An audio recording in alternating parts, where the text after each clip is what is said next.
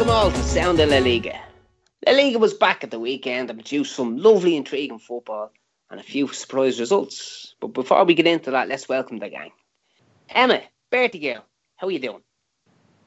I'm good, yeah. It's my birthday. And I am older now. We know. We've seen you post about 50 times on Twitter. We know it's your birthday. Self-promotion. Absolutely, cheap. But listen, happy birthday, and as always, it's lovely to have you on. Thank you. And Dan, the man. Good evening, Gav. Did you enjoy the weekend? Oh, it's absolutely loved it, mate. The coverage was great, and I think I got through 7 full matches, which tells me I need to get a life a bit, but yeah, the football class as well. Yeah, it was great to have her back, wasn't it? Brilliant to have her back. I tell you, it's a lot of people are giving out about 11 Sports, but there's one thing I will say that's absolutely brilliant is the La Liga TV with the likes of Graham Hunter and Simon Hanley. It's brilliant. It's what we deserve. It is what we deserve. Brilliant. Darryl, how are you? Yeah, I'm all right. I'm knackered, actually, but I'm here. How are you? Grand. Listen, as always, Darryl, it's interesting to have you on. And joining us today is Tyler Dunn from the excellent Banter FC podcast. Tyler, how are you doing, Chief? Oh, it's good to be on the show, guys. Happy birthday, Emma. I know you are not that old, at 25 years old, looking like $1 million. We've seen it all on Twitter today, and it's great to be back. You know, the La Liga's back, great football, Friday through Monday, and I'm really excited to talk about it. Brilliant, Tyler. I'm just going to pull you up on one thing there, Chief. It's not the La Liga, my man. Hey, we live in America. Fair enough, Chief. All right, absolutely, you're right. Well, look, I'm going to run through the results. On Friday, we had Girona 0, Valladolid 0. We had Real Betis 0, Levante 3. Nobody saw that one coming. We had Celta Vigo 1, Espanyol 1. We had Villarreal 1, La Real 2. It was actually a great game, that. Barcelona 3, Alaves 0. Eibar 1, Huesca 2. It was probably my game of the weekend. We had Rayo 1. Sevilla 4, Real Madrid 2, Getafe 0, Valencia 1, Athletic 1. That was a brilliant game as well. Atletico. We did Athletic 2 and Leganés 1. Emma, what was your game of the weekend? Well, I was at Barcelona versus Alaves, but my game of the weekend was probably Eibar versus Huesca. Brilliant, wasn't it? It was great fun. Galar, that's his name, isn't it? Galar scored an absolute wonder goal, which if the likes of Messi had scored, we'd be probably speaking about it for a couple of weeks. That is very true. Stunning goal to announce yourself on the Liga. Emma, were Eibar poor or Huesca good? I think Huesca were great. They played totally without fear. And they look perfectly at home. I mean, Eibar totally have lost a lot of talent, but they seem okay. They weren't as bad as I was expecting them to be, if I'm totally honest. And Dan, what about yourself? What game intrigued you? Friday night, the second game on Friday, Gav, down at the Benito Villamarin. Like you said at the start, I don't think many people would have predicted a Real Betis loss, especially 3-0. And it intrigued me that in many ways, the fact that Betis had a lot of the possession and a lot of chances and just didn't do anything with it, which is quite worrying for them from the first game in front of all the fans, and how well Levante have carried on from last season. You know, we talked about them a few times, and we've heard people talk about them, read about Levante's great run towards the end of the season, and look, to go there and win 3-0 is a massive result, and the shock factor arrives straight away on the first day. Morales. Oh, Goal. Incredible goal, wasn't it? Incredible. Not half, and it just shows the confidence that Levante had last season, towards the end of last season, the last 8, 9, 10 games, and it's carried on all the way through to this season. And Yeah, I know he got a little bit lucky, but I'm not going to look at that at all because it was a great nearly 80 metre sprint, good control, and the finish just topped it off. Absolutely brilliant goal. Dan, are we still, when we think of Levante today, do we still remember them before this incredible winning streak? Is that the mindset of most fans? Would you just, if you're walking into the bookies and you go, oh, Levante, yeah, whoever is playing Levante, you'll throw a few euro against Levante. Are we forgetting that? The last 11 games, I think, is 9 wins, 1 draw, and 2 defeats. I mean, at one stage, that's the best run in Europe. Yeah, and let's not forget that they were the only La Liga team to beat Barca last season. We can't. I'm throwing the question back to you there, saying that. But when do we start accepting them as a steady La Liga team and someone who aren't just going to roll over? I'm not sure, Gav. There's a lot of strong teams this season. I think a lot of teams have spent well, strengthened in areas that they needed to.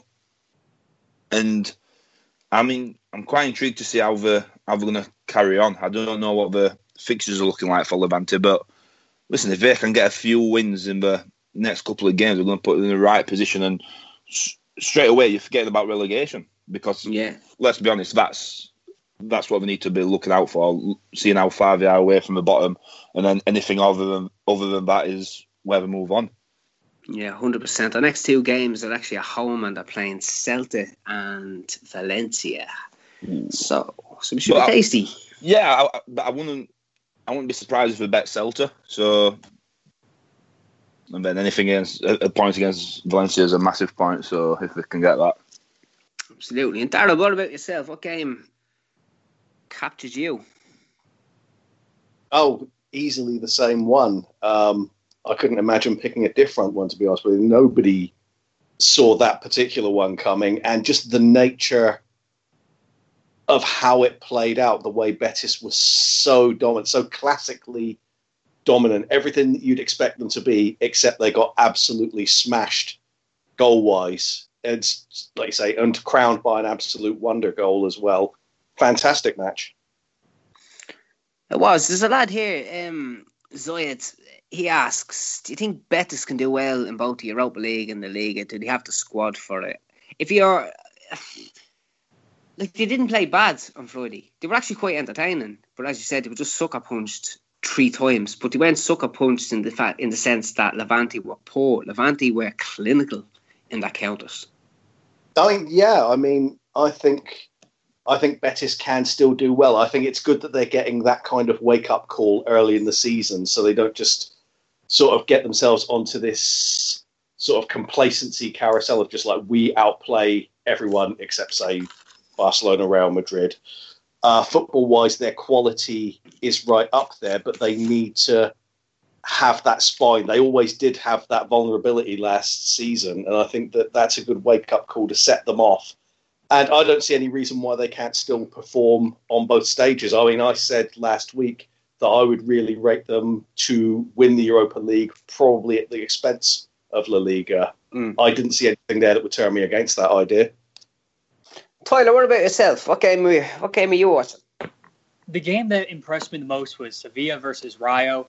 It was such a great performance by Sevilla, but it was a back-and-forth game. Possession was even. The action of the game was nice and back and forth. The atmosphere was great, but to see Andre Silva come from AC Milan, struggle over Serie A, come to the Premier Division and have such a great debut, first hat trick and a debut since 1993, 25 years ago. It was a great performance by Sevilla, the most goals scored by any team, and it was an emphatic performance. And we also saw VAR be used for both teams. A hat-trick goal given to Andre Silva for offsides. It was originally called offsides, and then it was called onside. And then, obviously, the penalty for Rayo towards the end in the 85th minute, which was saw outside the area, and then they ruled it that was inside the area. So, Sevilla versus Rayo was such a great game to watch. It was entertaining. It was an awesome football match, and I thoroughly enjoyed it. That was back and forth, but clinical from Sevilla, and I'm looking forward to seeing what they can do this season. Is the fact they have Andre Silva, is that Is that who they need? Is that what Sevilla have needed since they've lost Gamero? They really do. They need a striker that can kind of play in that target situation. And if you looked at it based on last season, if you looked at what he did for Milan, but there was a reason why his fee was 40 million euros. He was good. He had a great Confederations Cup. He's good for Portugal. He's been good in the league. So for him to come to La Liga and see how he did in this first matchup, it was really good. When you look at the other team in the same region, they lack a number 9 in Batiste. And Silva looks like he could be that number 9 that could have a really good season, maybe 15, 20 goals. And if he can carry on this form throughout the whole season, it could be the difference between finishing in an Europa League position and finishing in a Champions League position. Emma, a question here from Sirijan. If Huesca are the new Eibar, what are Eibar now? Struggling. Bad. Do you see Eibar not being the Eibar for the last 3 seasons? No, I mean they've lost too much talent, I think, and I don't remember who they've signed, but I don't think it's enough to replace Inui. And on Inui, should Setien be sacked for not playing him? Yeah. Oh yeah, what a mistake. So you reckon Eibar are going to struggle this season? Yeah, I don't think that they will get relegated, but I think they will definitely be down the bottom end, without question. Darryl, here's one from Conal. Do you think Barcelona might sacrifice La Liga or the Copa or just one of them to win the Champions League and end Los Blancos' European dominance? I mean, I'd hope they. But do you think they have to? I think they have to sacrifice the Copa at last. I thought that their continual obsession with playing a top side in that every week did cost them last season. Okay, they wound up winning it, but at what cost? The league was effectively won from very early on, and it just seemed like an extra emphasis on a competition that we don't really struggle to win. And I do feel that the team would actually benefit more if more fringe players were being given chances in those kinds of games. That maybe players like Denis Suarez, for example, might have been given a bit more of a chance to fit in and shine if they'd have been playing those games further along. And if we get knocked out, we get knocked out. At the end of the day, it is the Copa del Rey. It's lovely to win it and everything, but it's never going to compare to the big two. No. Do you reckon, though, Darryl, with the squads Barcelona have this season, that if Valverde was to use the fringe players, and some of the fringe players he has are actually pretty feckin' special, do you reckon that would allow the fringe players to make an impact in trying to win something themselves and allowing the top players, the real elite, to concentrate on the Liga and the Champions League? Did he have the squad for it? Well, yeah. I mean, if you look at the players, I mean, you could conceivably see a central midfield three sent out of, say, Arthur, Denis Suarez and Rafinha. Now, that's a hell of a central three to consider your second string. And it's arguable whether you'd even really class at least Suarez as part of the second string. He's really kind of like an outsider in the squad. That's a hell of a lot of quality to be sending out there, and they are capable. So why not send them out in the Copa? 100%. Good question here. I'm going to go on to Dan. Dan, we've seen in the last week or so the pretty extraordinary news coming out of the Liga that there will be games played in the United States. How do you feel? How do you honestly feel about it? And can you give me any pros as to why it may be a good idea? I think it's a terrible idea, Gav, to be totally honest with you. I'm glad you've asked me about this because it's... Why is it a bad idea? I just think that, look, they've said initially 1 game a season, but that could change to 2, 3, 4. Straight away, 2 teams are playing at the other side of the world in a competition which is very intense, whether you're fighting for a title, whether you're fighting for survival, whichever end of the table you are, whichever end of the table you're at. And it's taking players out of maybe their comfort zone if it's an home match. You know, look at the smaller teams, if it's an home match for them, you're putting them across in a different... Depends whereabouts in America they're going to play. What's the climate going to be like? What's the temperature going to be like? What is the atmosphere of the stadium going to be like? Is it going to be an artificial pitch, which I've seen in some stadiums in America?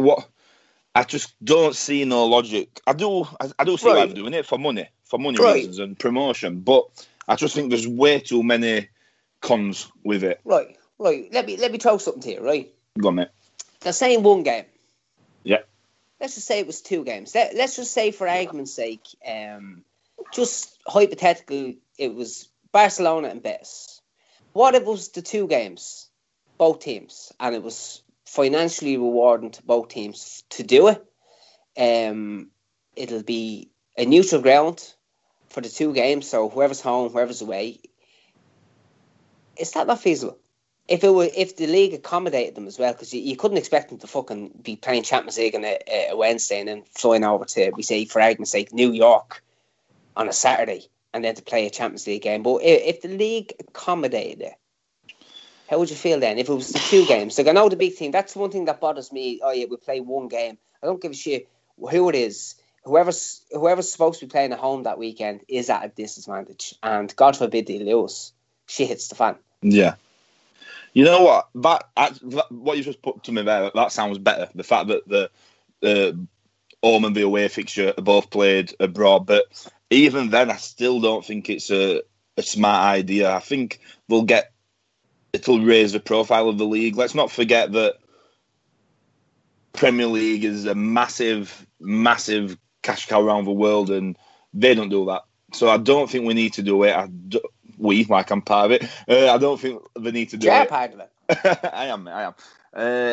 And I just think that, like I said, there's too many cons for it. Yeah, it's great for the fans who live in America, whether it's or Canada or wherever the idea would be in the future. But that's what pre-season tours are for. You know, for me, I wouldn't expect La Liga to come to me. I expect to go to Spain. You know, I went last year.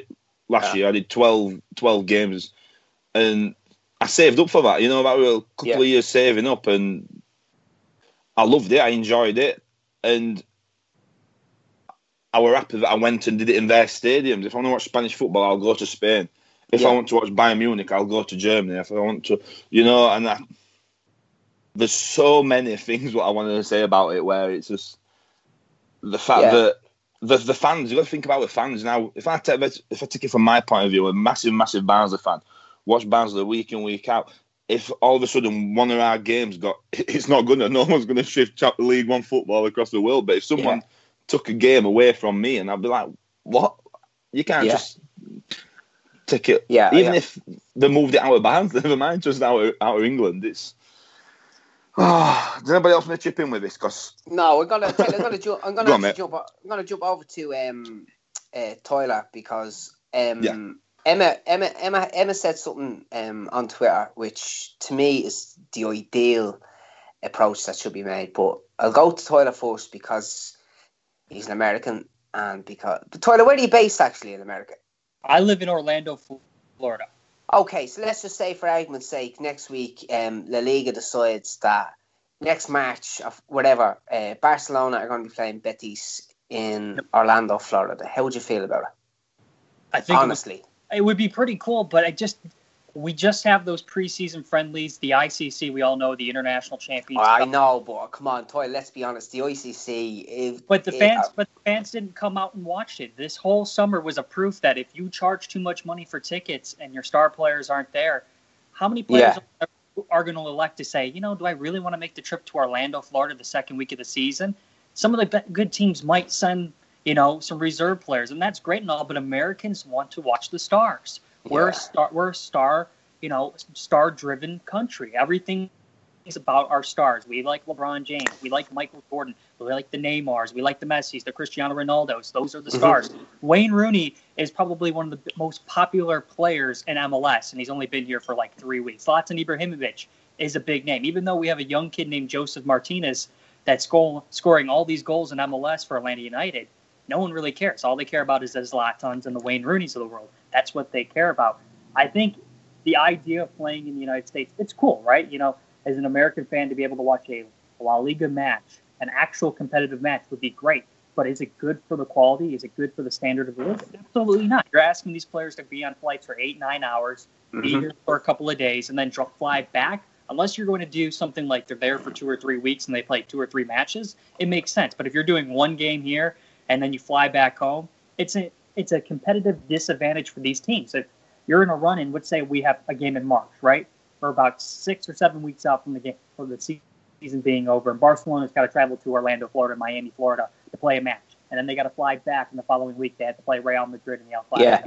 How is that fair to Barcelona? It isn't fair. So they got to fly all the way here, fly all the way back, and then Real Madrid's been playing at home in Spain and playing in Madrid, and then they get to host Barcelona. It isn't fair. It's a competitive disadvantage. The idea of it, the marketing idea behind it, it's great. You know, they want to make money, but at the end of the day, if the rumors are true and the stories that are coming out that all 20 captains are going to step in and say we're not going to play in the United States, I wouldn't be against it because it's the Spanish first division. It's Spanish football. It should be played in Spain.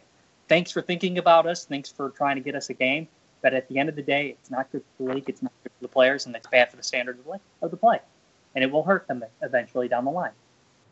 But Emma, you came up with something during the week, which to me is the absolute ideal game and time to be playing a competitive La Liga match outside of Spain. What was it? The Supercopa. Exactly. Why not? See, that makes a lot of sense to me. It's essentially a glorified preseason friendly, but it's still competitive. It's not going to cause chaos in the taking away home advantage, away advantage, whatever, from a team in a round robin asymmetrical draw. Even the Copa del Rey, and they're going to be big teams as well, Emily. Like you're guaranteed 2 big teams. Yeah, it's not going to be. They're going to be teams that people are going to want to see. That they're teams that they can promote. I can even make an argument for the Copa del Rey final. Yeah, you know what? It's not you know what? It's not the worst idea in the world if they are looking to really push through with it. Now, personally, there's not hope in hell of there being a La Liga game being played in America. In my opinion, there's no chance. No chance. How can there be? Who the fuck? Who's going to sign up to that? The captains already went to the association today and said that they're not. It ain't happening. They're not going to do it. No. But yeah, your idea. It's you know, if they are going to do it, if there's to be a fair balance between the players, the teams, and the league itself, you know, the Super Cup final. I mean, there's a trophy at the end of it as well. You know, it's a spectacle. I mean, exactly. we watched the Sevilla and Barcelona, and like, okay, they weren't. Both teams weren't at their best, but it was competitive, and they both wanted to win it. Yeah, in the end, it was a decent game of football, and they played it in Morocco. So why wouldn't they play it in Los Angeles, in Miami, wherever? As long as the teams are accommodated. Yeah, and I don't see why they wouldn't be, especially if, say, for instance, it's Real Madrid or Barcelona who'd already been on preseason tour in America. Why not just stay out there for a little bit more time, play the Supercopa? It just makes total sense to me. What about that, Darryl? What, the Supercopa? Fine. Yeah, you can play that abroad, but absolutely nothing else. Absolutely no way. No way the Copa del Rey final should be played out there for a start.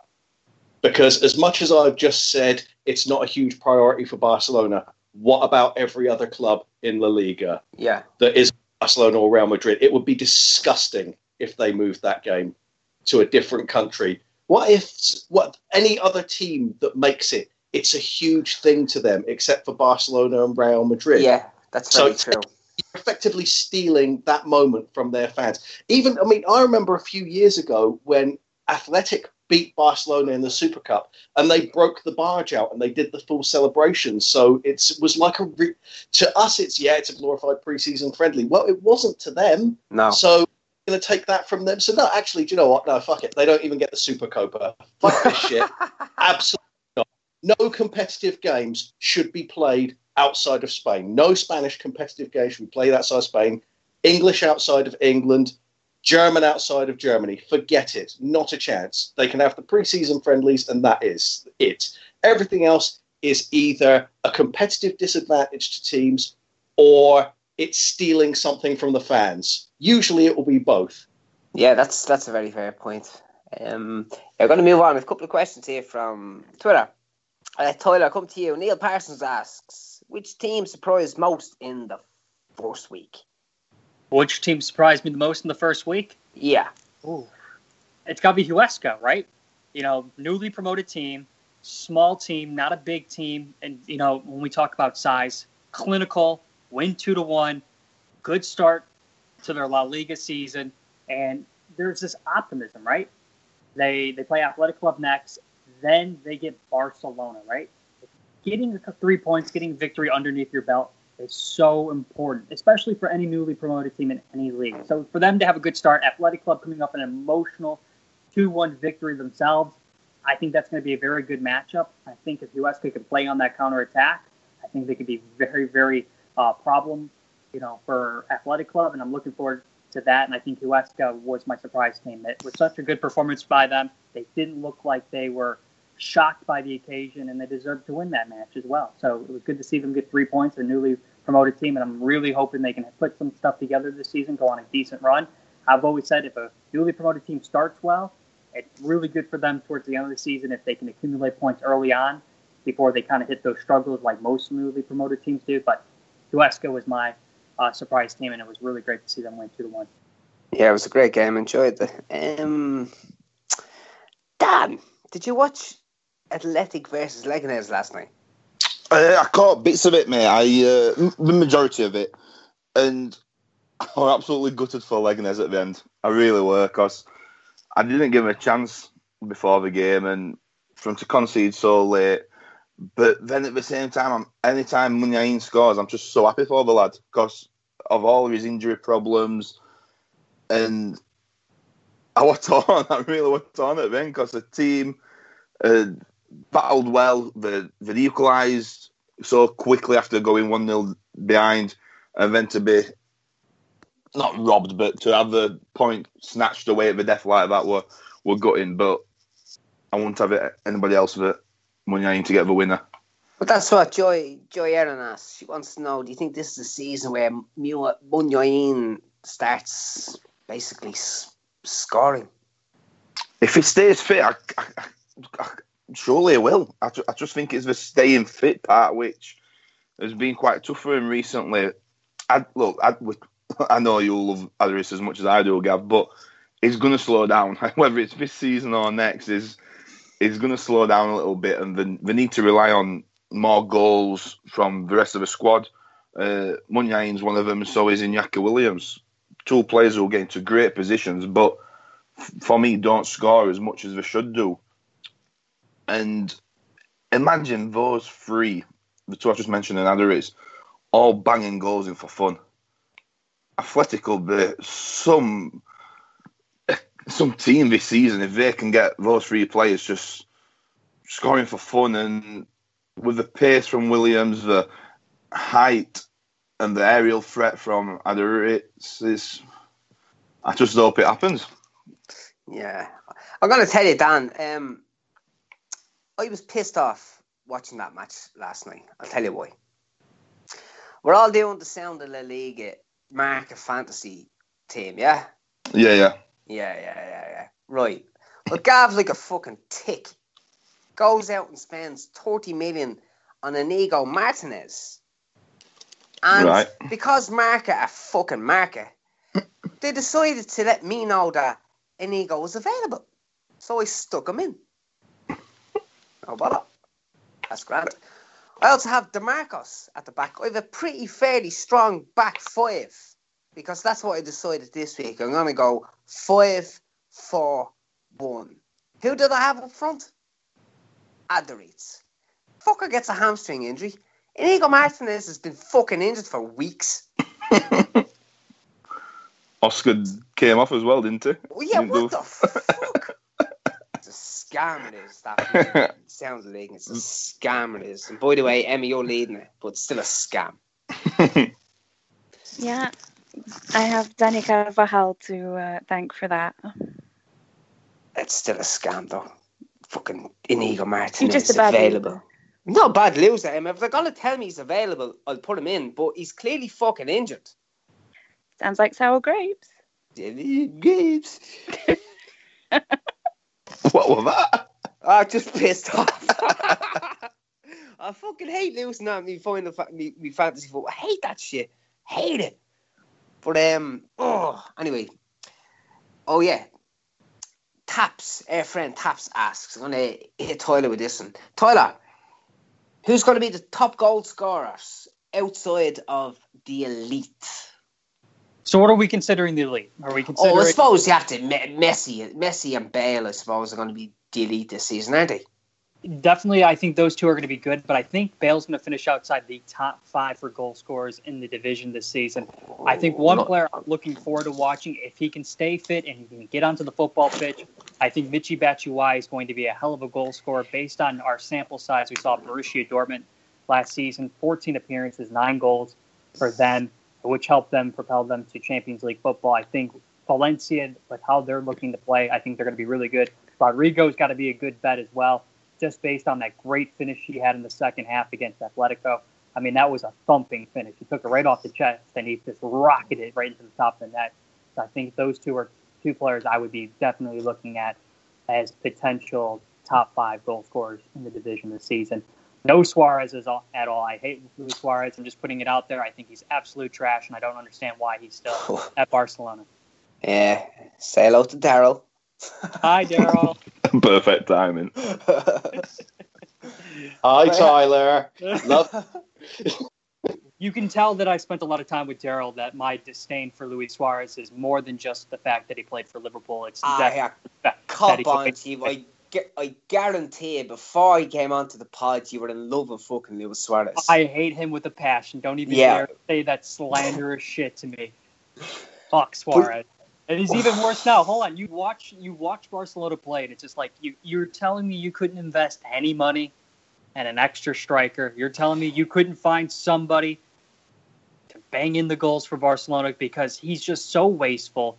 He's a shell of himself. You see him play for Uruguay, and you're like, wow, that's a hell of a player. Then you watch him play for club, and it's just like he's lazy. He lacks that movement, and he doesn't give a shit. There's a reason why Barcelona haven't won a Champions League since 2015. It's because he sucks in big matches and knockout stage games when there's, winner or take home. There's a reason why. Because he's wasteful. Putting it out there. Fair enough. Darryl, did you watch the Atleti and Valencia game? No, missed it. Oh, man, you missed an absolute cracker. Emma? Yep. Did you see the match? I did. What a game of football. It was great, wasn't it? Mad game. I'll tell you, if Valencia and Atleti, Jesus, they're on par as far as I'm concerned. I think Valencia kind of acquitted themselves a bit better in the second half than they did in the first half. And I think we need to talk about the very rare collector's item from Diego Godin. Isn't this extraordinary? There's a stat behind this. 2012 was the last time he was at fault for a goal. Incredible. Extraordinary, isn't it? Incredible. That's what, 6 fucking years. Unbelievable. And anyone who dare turns around and makes the case that he hasn't been the greatest out-and-out defender for the last decade they're off their head. No, they're talking out their ass. They have no idea. But Rodrigo's goal was great. Brilliant, wasn't it? Brilliant finish.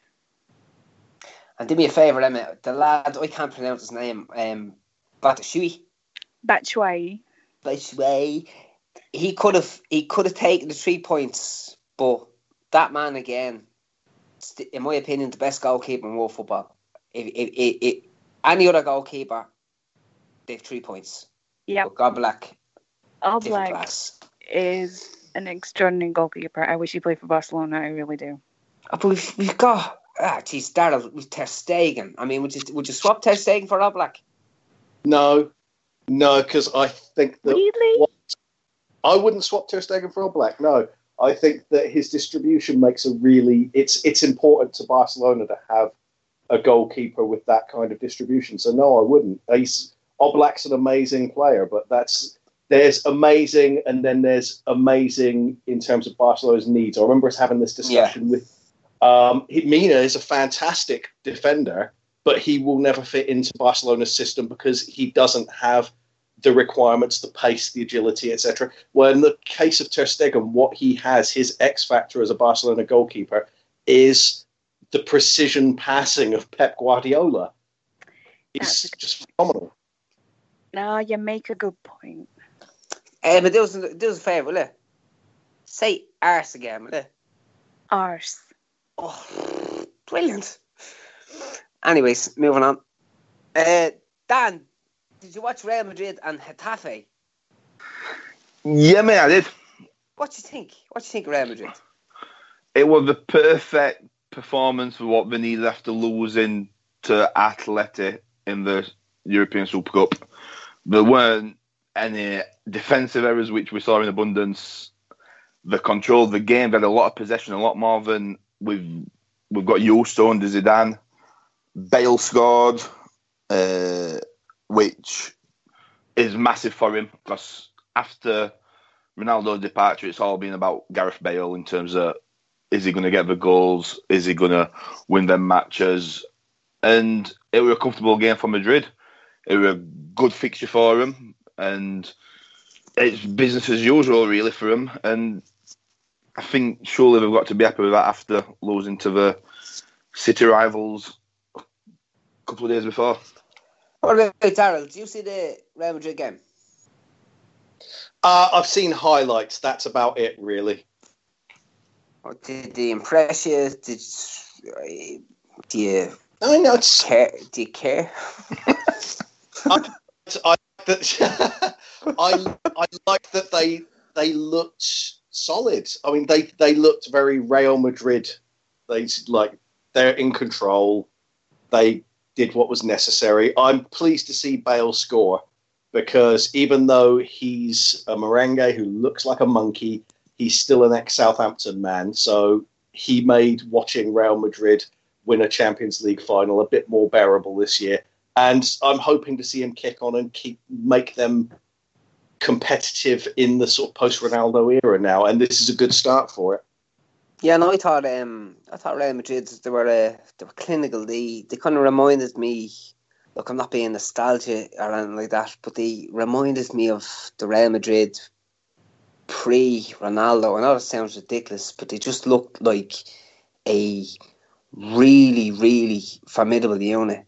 They could have scored more than two. Getafe weren't bad, now, in fairness to them. They really weren't bad, but Real Madrid on another night could have put 5 or 6 past them. I have another question here. Tyler, I'm going to ask you this question. This is actually, I like this question. Tyler, this is actually from a lad called Tyler. Based on the acquisition made by Valencia, what is the ceiling for the season? Top 3, quarterfinals of the Champions League, or all of the above? I think all of the above. It has to be, right? We've seen what they've done. They brought in 2 strikers in the off season, 2 good strikers that will improve the squad. You look at their match against Atletico. They come from a goal behind against a really attacking Atletico side as well. I think we must say, I don't think any of us expected them to go away from home and set up with the way they did, but they came out attacking. And it was a great piece of football in the first half, and then the way they came back, they answered back. I felt like maybe they should have done better, maybe nicked the 3 points, but you would hope maybe they would have a good run in Copa del Rey. I would hope, based on what we saw in prior seasons with La Liga clubs in European football, hopefully they get a good draw and they can be in a group where they can get to the round of 16, and then maybe if they get lucky, they can draw Manchester United and eliminate them like Sevilla did last season based on negative Jose Mourinho tactics. But I definitely think top 3 is very achievable. I think if you're a Villarreal, Sevilla, you got to be worried by the fact that Valencia got stronger and they look like a team that could compete with Atletico and Real Madrid and Barcelona for those top 4 positions and maybe even get into top 3 if things go their way and they can keep people fit. So here's my question to you. Do you think there's an opportunity for them to maybe finish 3rd in La Liga based on what we've seen Atletico do, seeing what Real Madrid did against Getafe and their 2-0 victory and how great the style of play it was and how great they passed the ball, how they maintained possession? And obviously Barcelona are favorites with Lionel Messi leading the lines. Where do you think they land this season? Do you know what, Tyler? I was actually made... something was brought to my attention after the match that I didn't actually realise. Simeone and Marcelino have a rivalry that's quite unique in today's game. A, it goes unnoticed. B, it's fucking ridiculous that no more than 1 goal has been scored by either team in any game in the last 10 games between the 2 managers. Wow. That's extraordinary. Yeah. Marcelino and Simeone are today's Pep and Mourinho of, say, 8 years ago. It's brilliant. I think Marcelino's a fantastic manager. Actually, I really, really like Marcelino. Simeone's just Simeone. He's just a mad bastard. But the 2 contrasting styles of play from the other night was really evident. Like I'm all for attacking football, but at the same time you can't help but respect what Atleti do. Do I think Valencia can hit top 3? No, I don't think so. Now I say that today, if they beat Barcelona and Real Madrid, and I may change my mind. Obviously, I'm just speculating here, but I still think they were if Atleti hadn't have played that Super Cup, I think Atleti would have won. Very interesting. I do like the signature of Daniel Waz, though. I want to say that I think cracking player to 6 million euros too. In this marketplace, to get a player of that quality that has this kind of experience in the league as well, for 6 million euros, I thought that was a steal. I think it's going to be one of the signings of the season if he continues the way he has been so far. But you still think Batshuayi gets 20 goals? I think he can score 25 goals easily. Oh, okay. We're gonna do a bet. We're gonna do a bet live on the pod. Okay. We're gonna do a $10 charity bet. Okay. You pick the charity, and you'll be done. I'll pick the charity when you have to pay the €10 because there's not a fucking hope in hell he's getting 20 goals, Chief. He's going to get 20 goals. I promise you he's going to be first choice next to Rodrigo, and he's going to be absolutely clinical. I think sometimes people look at his time at Chelsea as, he came off the bench, but he was the reason why they won the clinching game. He was the guy that got on the end of the set piece. He was a great, emergency substitute. He was that guy that you could bring on in the final minutes. And we look at what he did with Borussia Dortmund. 14 matches, 14 appearances, 9 goals. I know what people will say, it's the Bundesliga, this, and that, but it's still a competitive league, and you still got to put the ball in the back of the net. And he's a much better version of a striker than a lot of people will expect. I know a lot of people had fun moments with him at the World Cup with kicking the ball off the post into his own face. That was hilarious. But I do think he can score 20-plus goals in La Liga this season. No ifs, ands, or buts. Oh, Emma, what do you think of that? Dear God, I will double down on this with you. There is no way he scores 20 goals. If Andre Silva can get a hat-trick on debut, Michy Batshuayi can get 20-plus goals in La Liga. It's never going to happen. It's going to happen. It's really not. When we get to Christmas, you guys will be singing my tune saying, holy shit, he doubled down on this all the way back in August. Just put it If that happens, then the world will have ended. Tyler, we get to Christmas. Donald Trump is the president of my country. The world's already ended. Tyler, I can guarantee you come Christmas, you'll have blocked every one of us on Twitter. I hope you troll me so badly if it happens the way I don't see it happening. So he's going to get 20-plus goals. I promise you that. He'll score more goals than Rodrigo. Damn. Oh, my God. 20 all competitions? Possibly. No. Nobody said all competitions. But in La Liga, I don't see it just because they've got good options and is not guaranteed to start every game, is it? You know, Gamero he knows the league. He doesn't score as much as he should, but I don't know. What are we talking about, Gav? You fucking get off the fence. Gav, which player are we talking about? Get off the fence, man. Do you know what? It's the same for a new season, same Dan. Get off the fucking fence, man, will you? Who is it we're talking about again, Gav? Bash you wee. Fucking Kofi Annan. Dan is Kofi Annan of the Sound of La Liga podcast.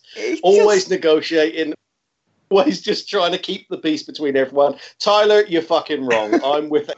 Darryl, stop it. Don't be so Chad, just agree I think Rodrigo will finish at least 5 goals ahead of him in La Liga. There's my contribution. 5 goals. Okay. Yeah. I will take that bet. I'll take that bet with you. Jesus Christ. Todd, you're going to be fucking broke. It's okay. I live in America. We steal for a living over here on this side of the pond. That's true. Very true. Tyler, are you leaving us? Yeah, I'm going to be signing off now, but I wanted to say this to everybody listening. Thank you so much for listening to the Sound of La Liga podcast, and it's always a joy to talk to every single one of you guys. So, cheers for having me on. Tyler, let people know where you were found. All right, check me out on Twitter, @TDunfooty, DUNNE. Check out Banter FC. I'm a La Liga Premier League centric podcast, so we just talked those 2 leagues. I've had a slew of you guys on already on the panel, so if you enjoyed Darryl's rants, we have a great podcast that we did about some stupid kid who's a Manchester United fan saying that Andres Iniesta is not that good of a footballer.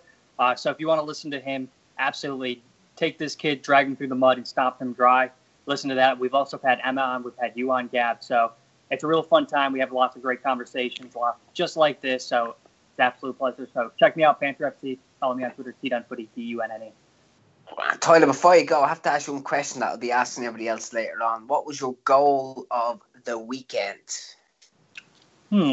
Goal of the weekend. It's got to be Rodrigo. Just the fact that cross comes in, he chests it down, and he just puts it right on the roof of the net. I mean, it was great. Or you could just say, if you're a gambling guy and you gambled on Danny Carvajal to score the first goal for Real Madrid at 22-1 odds, that could be the goal of the week for you too if you put a 10 spot on it. Putting it out there. Fair enough. Listen, Tyler, mind yourself, and we'll get you back on again soon. Cheers, mate. Take care, Chief. I actually have a question. This weekend, seen something that hasn't been seen in La Liga since 2009, and we're talking about Barcelona and Real Madrid basically looking like people just weren't interested in going to the games. Emma, you went to see Barcelona play Alaves. Now, it's not one of, we say, La Liga's biggest fixtures, but from experience throughout the years going to see Barcelona play, the likes of going to see somebody like Alaves is quite affordable, or it was affordable. Yeah, it's still affordable. Yeah, it's still affordable to points. Well, like we have to. Do you know what? This is going to be deep. This is going to actually go in fairly deep as far as I'm concerned. So I'll put it out there. With Barcelona, with the way the club structure is, the socios and all that, the reality of it is there's 98,000 seats in the Camp Nou. Every single one of them seats are sold before the season even starts to the season ticket holders, and there's a 10-year waiting list. Barcelona as a club get their money. However, it looks absolutely ridiculous on the TV. How bad was it in the stadium, Emma? It was quiet. I will say that. But I think there was about somewhere between 50,000 and 60,000 there. Right. The official thing was 59,000, which is what?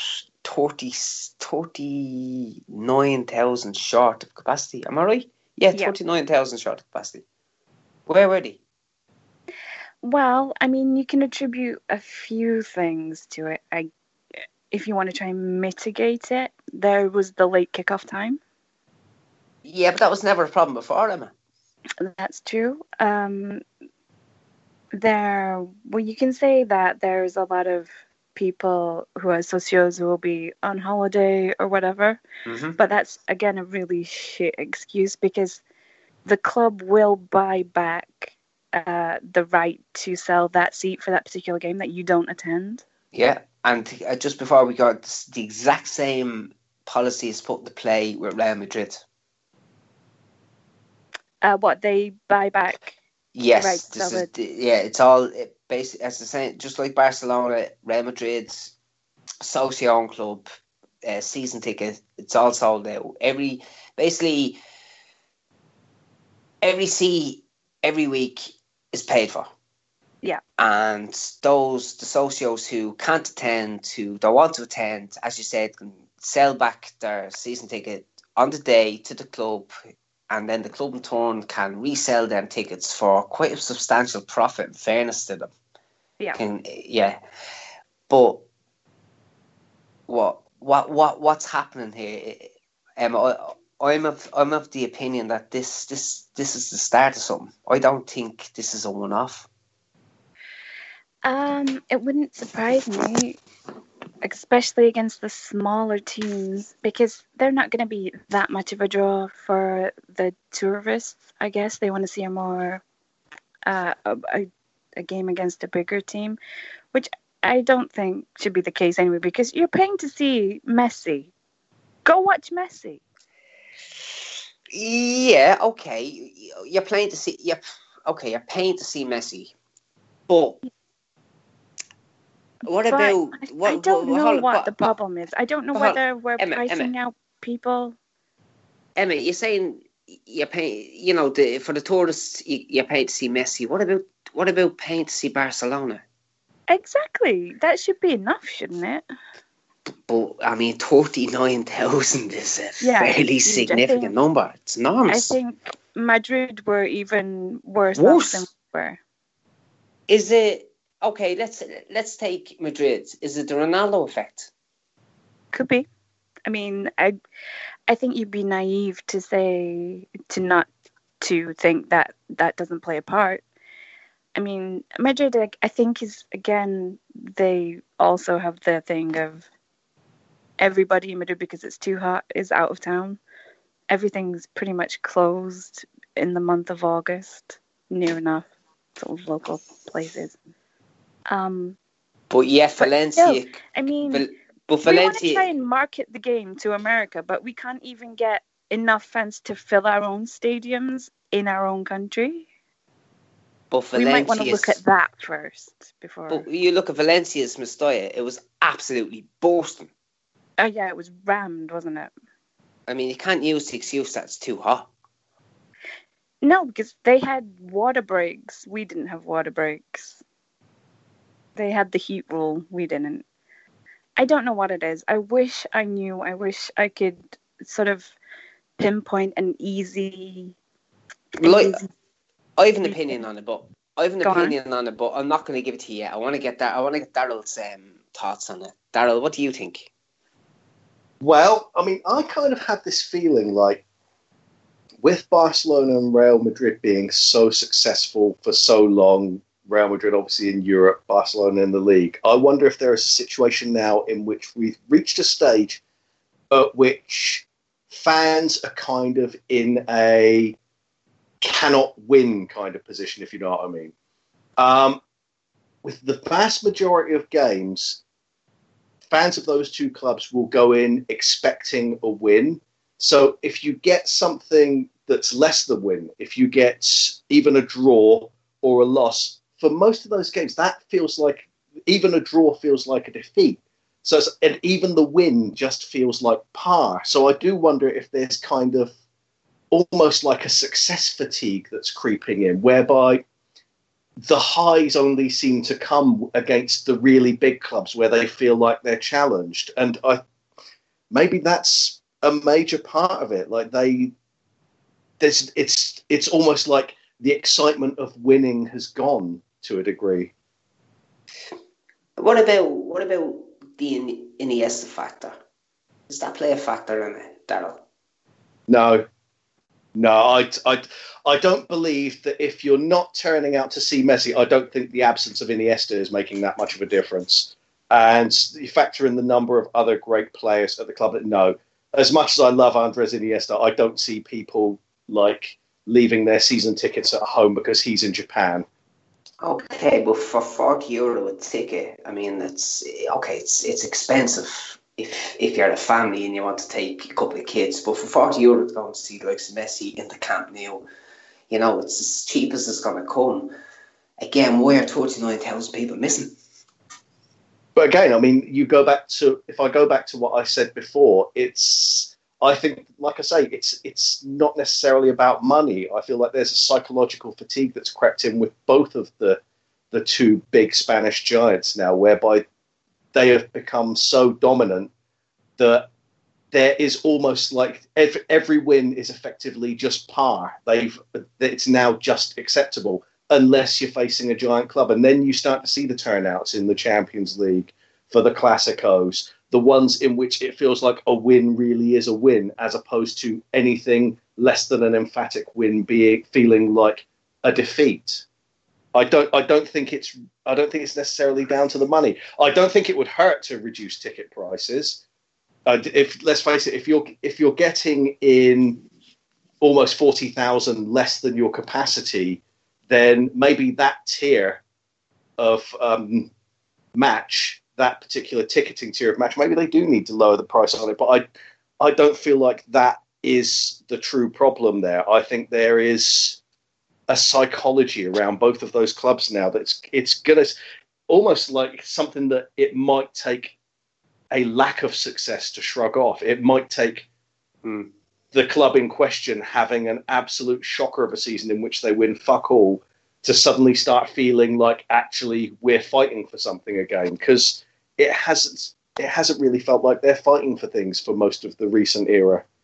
Dan, what about yourself? Dan, when was the last time you went? When was the last time you've been to the Camp Nou? For a match, a couple of seasons ago now, mate. I'm just trying to think when it'll have been. 2 or 3 seasons, maybe. Yeah, about 3 seasons, mate. Was Messi playing? Yeah. Space placked? Not as much as I expected. I'm just trying to think the game now, mate. The 1-4-0. But it was a lot better attendance from what I remember, from what I've seen. And listen, any chance to see Messi, you've got to take it. Well, go on, mate. No, well, I'll tell you, right. I'm going to go back to Emma, right, because Emma will know this. Emma, one of the first Barcelona games I went to would have been nearly 20 years ago. And I remember going into it, seeing the Camp Nou the first time, blown away. But what stuck with me to this day was the noise. Mm-hmm. I've never experienced noise like it. It was insane. Madness. People in the stands were just wild. Now, I'm of the opinion that for the last couple of seasons, when I say the last couple of seasons, I'm going to go as far as say the last 7 seasons, Barcelona banned all the ultra groups. They did. Almost every one of them. And they banned the Bosch and Us, the main boys. I don't agree with how they ended up, but I remember seeing them boys, and I've seen them plenty of times over the years, and them boys are fucking loud. They are. They created an absolutely incredible amazing atmosphere. Yes. Yeah. Now they were and banned. Especially for a visiting team, pretty hostile as well, which we could use some of that. Mm-hmm.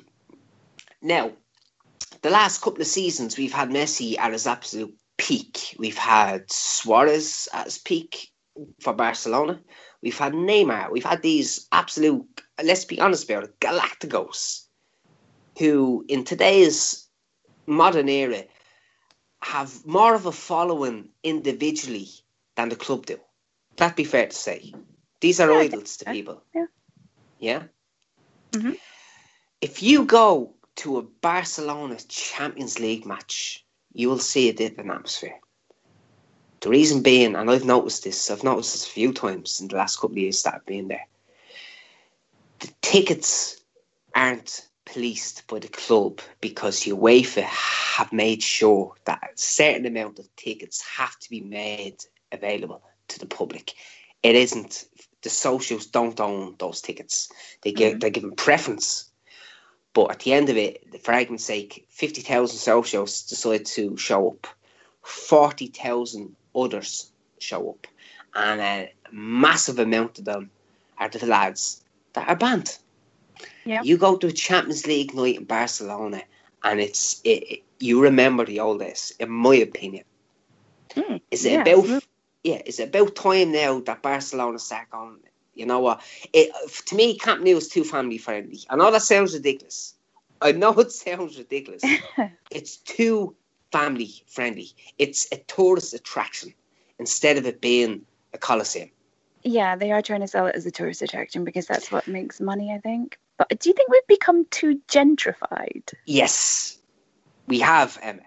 We have, haven't we? We really have. We've lost that hostile atmosphere that we used to have. We're not fucking hostile. The Camp Nou's not a hostile place to go. Oh, it's really not. You take the piss. All you had to do was we've lost the hostile atmosphere. My apologies. Emma, there's a famous picture going around this week, and it's a brilliant picture. It's a powerful picture if you look at it from two angles. It's a picture of Messi running over after scoring. It's a brilliant picture. Oh, yeah, the old couple who were celebrating and everybody else with phones around them? Yes. Yeah. And if you look at that picture closely, you will see Liverpool fans, United fans. And the reason you see them is because they're wearing the fucking jerseys. Yeah. 15 years ago, you wouldn't have seen that. And now, obviously, technology, I'm not talking about the phones and all that. You would not have seen a fucking Liverpool fan in that part of the stadium. No, absolutely not. Because they wouldn't have been allowed. That's the resale of the tickets. Yeah, that's the ultras. Yep. So for me, people have asked this week, what about the attendances? To me, Barcelona as a global gargantuan mammoth of a brand. And it's extraordinary how big they've got. People talk about La Masia and all that type of bullshit and the philosophy and all the club. Barcelona at one stage were, in my opinion, one of the most ferocious grounds to go to. Yeah, and I think you can argue that in recent years we've become Disneyfied. We're like, it's sanitized. They're keeping a rein on it because money, I assume, because they make more money that way. But we do lose something in atmosphere. We really do. Emma, it's a tea. It's not. Look, let's be fair about it. People, like, it's not a stadium where you go to and the I don't care who the the only thing the opposing team are afraid of is the 11 players on the pitch. They're not afraid of the fans in the stadium, or unless they're, you know what, if they're afraid of flashes or shit like that. Because when we scored a goal, the last couple of seasons when I've been over there, we scored a goal. It's claps. Oh, yeah, it really is. I took one photo while I was there, and it's just, that was before the kickoff, that was at the warm-up. That's it. Because I pay my money to watch the football and experience the goal, not look at it through my phone. I'd watch it on TV if that's, what I wanted. But that's, do you not find that's the way... Yeah, people want the Instagram moment. Yes. Instead of actually feeling what it is to be a Barcelona fan. Exactly, yeah. They don't know. I don't think anybody really gets that anymore. It's a different age, I guess. But yeah, I think it's sad. And as I said, sorry for cutting you off, the Barcelonas were, they have a nasty reputation because of the right-wing allegiances and the shit they done to Laporte and all that type of crap. But I'll still maintain today, when Barcelona get into the last 16, the quarterfinals, semi-finals of the Champions League at home, them boys are there, and that stadium is loud. Yeah, I mean, the last truly great atmosphere I can remember being at was PSG comeback in the Champions League. The last one I was at was do you remember we beat AC Milan, was it 3-1? Messi scored that extraordinary goal few minutes into the game. That was old school as far as I'm concerned. That was mental. Against Chelsea, and the atmosphere wasn't as good as it was against Paris Saint-Germain. I mean, it was better than it was on Saturday, obviously, but that night it was like the old days. Yeah. What do you think of that, Darryl? We've said a lot, so what do I think of what? No, well, what do you think? The fact do you see? Like you talked about the success fatigue with the fans and how it's these are. There's definitely a gentrification element. There is definitely a gentrification element there, and there's definitely a kind of tourist trap factor there. But what I would look at here is obviously that's intended to attract money. You bring in the tourists and they flock in. And I know that there's sort of a big backlash against the tourists on there. If the tourists are Barcelona fans, fantastic. But like you say, you do see a lot of Man United shirts, Liverpool shirts. They're literally they're not really supporting the club. They're there for seeing Messi in particular, seeing et cetera, and saying they've been at Camp Nou. But I would say if the idea is to attract more money in, if you're missing out on selling almost 40,000 tickets, then you're not doing a very good fucking job of attracting that money in, are you? You're clearly blowing something.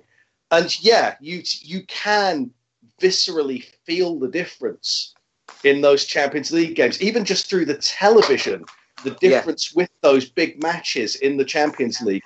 It's back to looking at the early 90s games and the 90s through to the early 2000s and through the Rijkaard era, when it was absolutely visceral, and obviously the most visceral moment of all, the pig's head thrown on the pitch at Figo. You just wouldn't have that now. No. And for all the controversy about it and people throwing fucking lighters and some maniac throwing a mobile phone at him when mobile phones were actually still expensive, that's an atmosphere that you can't replace. And I don't think turning it into fucking Disneyland Football Edition is any substitute. And like I say, they're not even bringing in the money. Almost 40,000 tickets not sold means you fucked up the money side of it as well. So the trade-off isn't worth it either. What about that, Dan? How do you feel about that? Do you know what, Dan? If I was on the board, and it's a fucking shame I'm not. I mean, people ask me why I'm not. But you know what, Dan? The first thing I do is go around to, because they banned so many ultra groups, it's laughable. I mean, you have, I can't think the lads. There's who's the main crowd that are there now? I can't think there's an ultra group there. They're fairly sizable, but they're passive, if you want to call them. Fuck, the name is escaping me at the moment. Do you know what? I'm not going to put it here because it's escaped me too, but there is a fairly sizable ultra group that are still allowed in there. And there don't is. get me wrong. And to be fair to them, they have the flags. They do create an atmosphere, but it's not enough as far as I'm concerned. Dan, if I was to turn around and be made president tomorrow and I said, do you know what? Fuck it. Lads, let's come back. How would you feel about that? Well, I mean, you've got to look at the political side of it as well, but discussions need to be made where the stadiums got an atmosphere, because I compare my trip to my last trip to Camp Nou to a couple of the stadiums which I went to last year, and a massive difference. You know, down in Seville, both stadiums, the atmosphere were brilliant, electric throughout. Valencia, wow! I mean, it helped that they put 5 past Malaga, but you know, you really felt the energy from the diehards in the stadium, and nobody wants to play in front of lifeless fans who aren't going to make noise and aren't going to create doubt in opposition's mind that, hey, up, I'm not up for this, you know. So whatever steps need to be taken, I agree that they need to do something to not only get the attendance up, consistently. Yeah, we know. Like I think Emma said earlier, we know he gets there for the big games, but he needs it for the smaller games as well, and as well as the attendance. Get vocal fans back in who are gonna get the players fired up, get the opposition players a little bit intimidated, and one of the best atmospheres in European football. And not to sound biased towards Barcelona, but I'm telling you now, what I'm saying regarding Barcelona is mirrored by what's happening in Real Madrid too. Their ultra groups have been banned too. They've had to take a massive hit as well. So if anyone's listening and they're thinking that it's all just about Barcelona, it's not. I'd actually mirror that to Real Madrid. And if any Real Madrid fans want to come on, brilliant. Please come on, because it gets boring speaking to the same Barcelona and Valencia fans on this pod. So, anyways, last questions that coming in here. Sorry, I'll hit Darryl because Darryl, it's kind of getting boring, but it's still going on. Racky leaving. 125 million. Would you take it for him?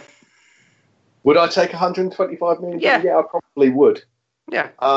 Not because I want shot of him, but because if you're going to throw absolutely insane money at us for an aging midfielder, however good he is, yeah, you've got to take it.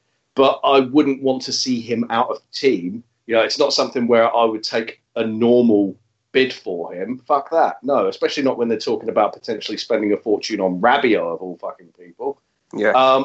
But yeah, I would take it. Bigger fan of him as I am. The reason they say you were 125 million, that's his buyout clause. Do you reckon if the 125 million bid came in, let's be honest about it, it really isn't going to come in, but if it did, do you think he'd leave? I think if they offered him a big enough sum, I think he might. I don't think it's that he particularly, that he's desperately angling for a move or anything like that, but sometimes the money is just too much to turn down. I don't think it's a case of where I'd say he definitely would leave. I think it's a chance that he would, but maybe he'd be one of those guys who's like, my family's settled here, I'm happy here, so no, I'm not going. Maybe it could go either way, but it's not one of those where I look at it and think like a Neymar situation. Yeah, he'll totally whore himself out for the money. Yeah. What about that, Dan? Again, I'm only answering questions that are coming in on Twitter, so just to be fair to people who've asked them. Look, Dan, for me, I'm fucking blue in the face. Not defending them. I'm getting tired of people putting them fucking down. I mean, come on, what do you want from the man? He's fucking brilliant. I'm serious. But yeah. You know what, Dan? I thought it was a great tweet. I was actually Fernando Redondo. You're probably too young to remember him. Yeah. I've seen the tweet. What you definitely retweeted it? Did you today? Do you know what? It hit me. Redondo is my all-time favourite Real Madrid player ever. An extraordinary footballer. He was the most versatile player you've ever seen. He could do the wings, he could do the middle, he could do defending, he could do the shit. He did fucking everything. What is so different in what we have in Rakitic? I mean, what is so different? Okay, he's not as good as Redondo in Redondo's natural position, which was the deep line playmaker. He's not as good as him, okay, if you want to be bold and blunt about it. But we didn't sign him as a fucking defensive midfielder. He was signed as an attacking midfielder. He's adapted, and he's adapted brilliantly. Like, why the fuck would anybody want rid of a player like that? The only way I think that people are still going on about getting rid of him is they just don't want to accept that they were wrong. I honestly do. You know, when I see some of the accounts what you're getting into conversations with and whatnot, I just think that they're being so stubborn that they're going to keep pushing this agenda against Rakitic, and I honestly don't get where it comes from, because the versatility of the lad, the ability of the lad is perfect for Barcelona. It really is. In a team where you're expected to dominate, it can pass the ball well. In a team where you play quite high up and you may get caught at the back, he's got enough about him to read the potential attack of the opposition. He's got a great shot on him. His energy levels are great. His stamina's great. And what else do you want from what? I know he replaces Xavi, but let's be fair. He didn't replace Xavi. No, he can't replace Xavi. No, he took the position which Xavi had in the starting 11, and he's made it his own. Yeah, they're both playing different systems from and the expectations on both players are completely different. So the comparisons need to stop for a start, which some people are still doing on Twitter, and the appreciation needs to start because when he does leave Barcelona, that's when you'll notice it more. What he did, I think a lot of these players, a lot of these people will realise, shit, he put in a lot of legwork in that midfield. And I'm not just saying legwork as in running about, helping building attacks, getting the ball off Busquets, recovering the ball.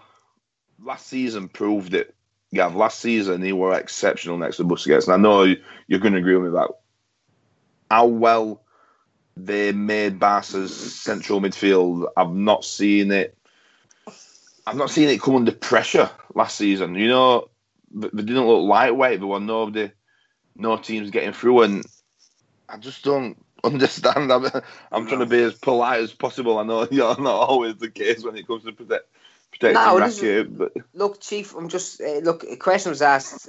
Yeah. Our respect at the show, but look, I'll ask Emma the same. Emma, I mean, yep. Darryl made a great point. I mean, on one half, you have half the Barcelona fans saying, "Cop the fuck on, we're not selling him back." No, he's not leaving. The other half going, "Yeah, but we get Rabiot."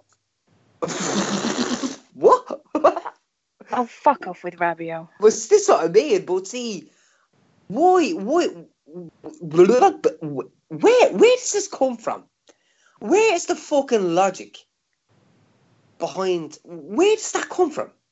I wish I knew. I mean, anybody who comes on my Twitter timeline with any sort of shit about Raki is getting blocked and without prejudice.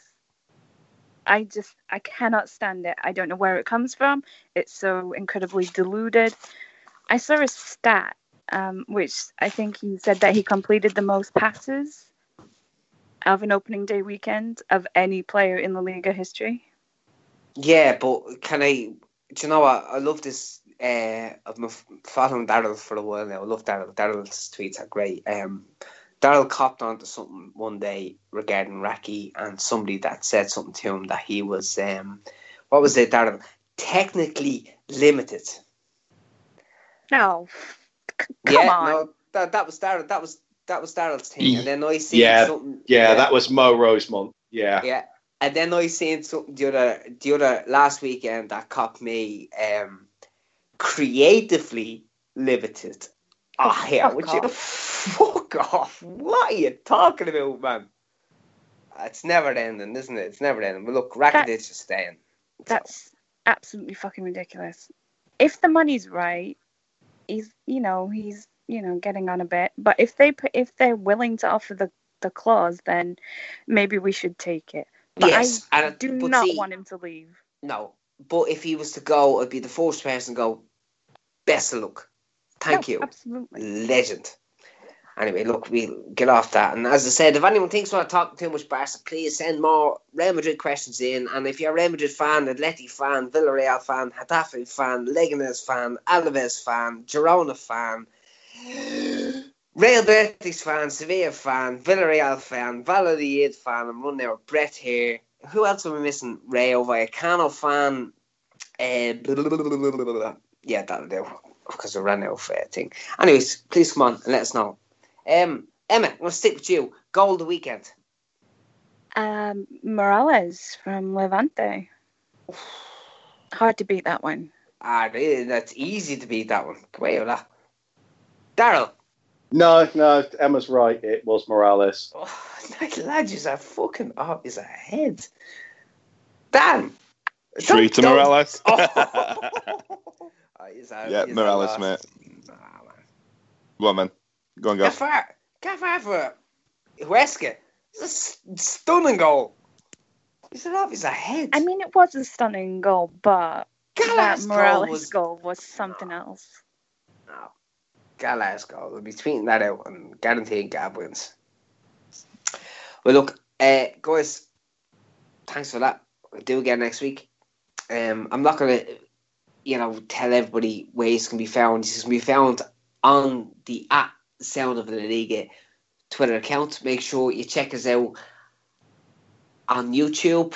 Make sure you subscribe to get notifications of what's coming in. You're going to see videos.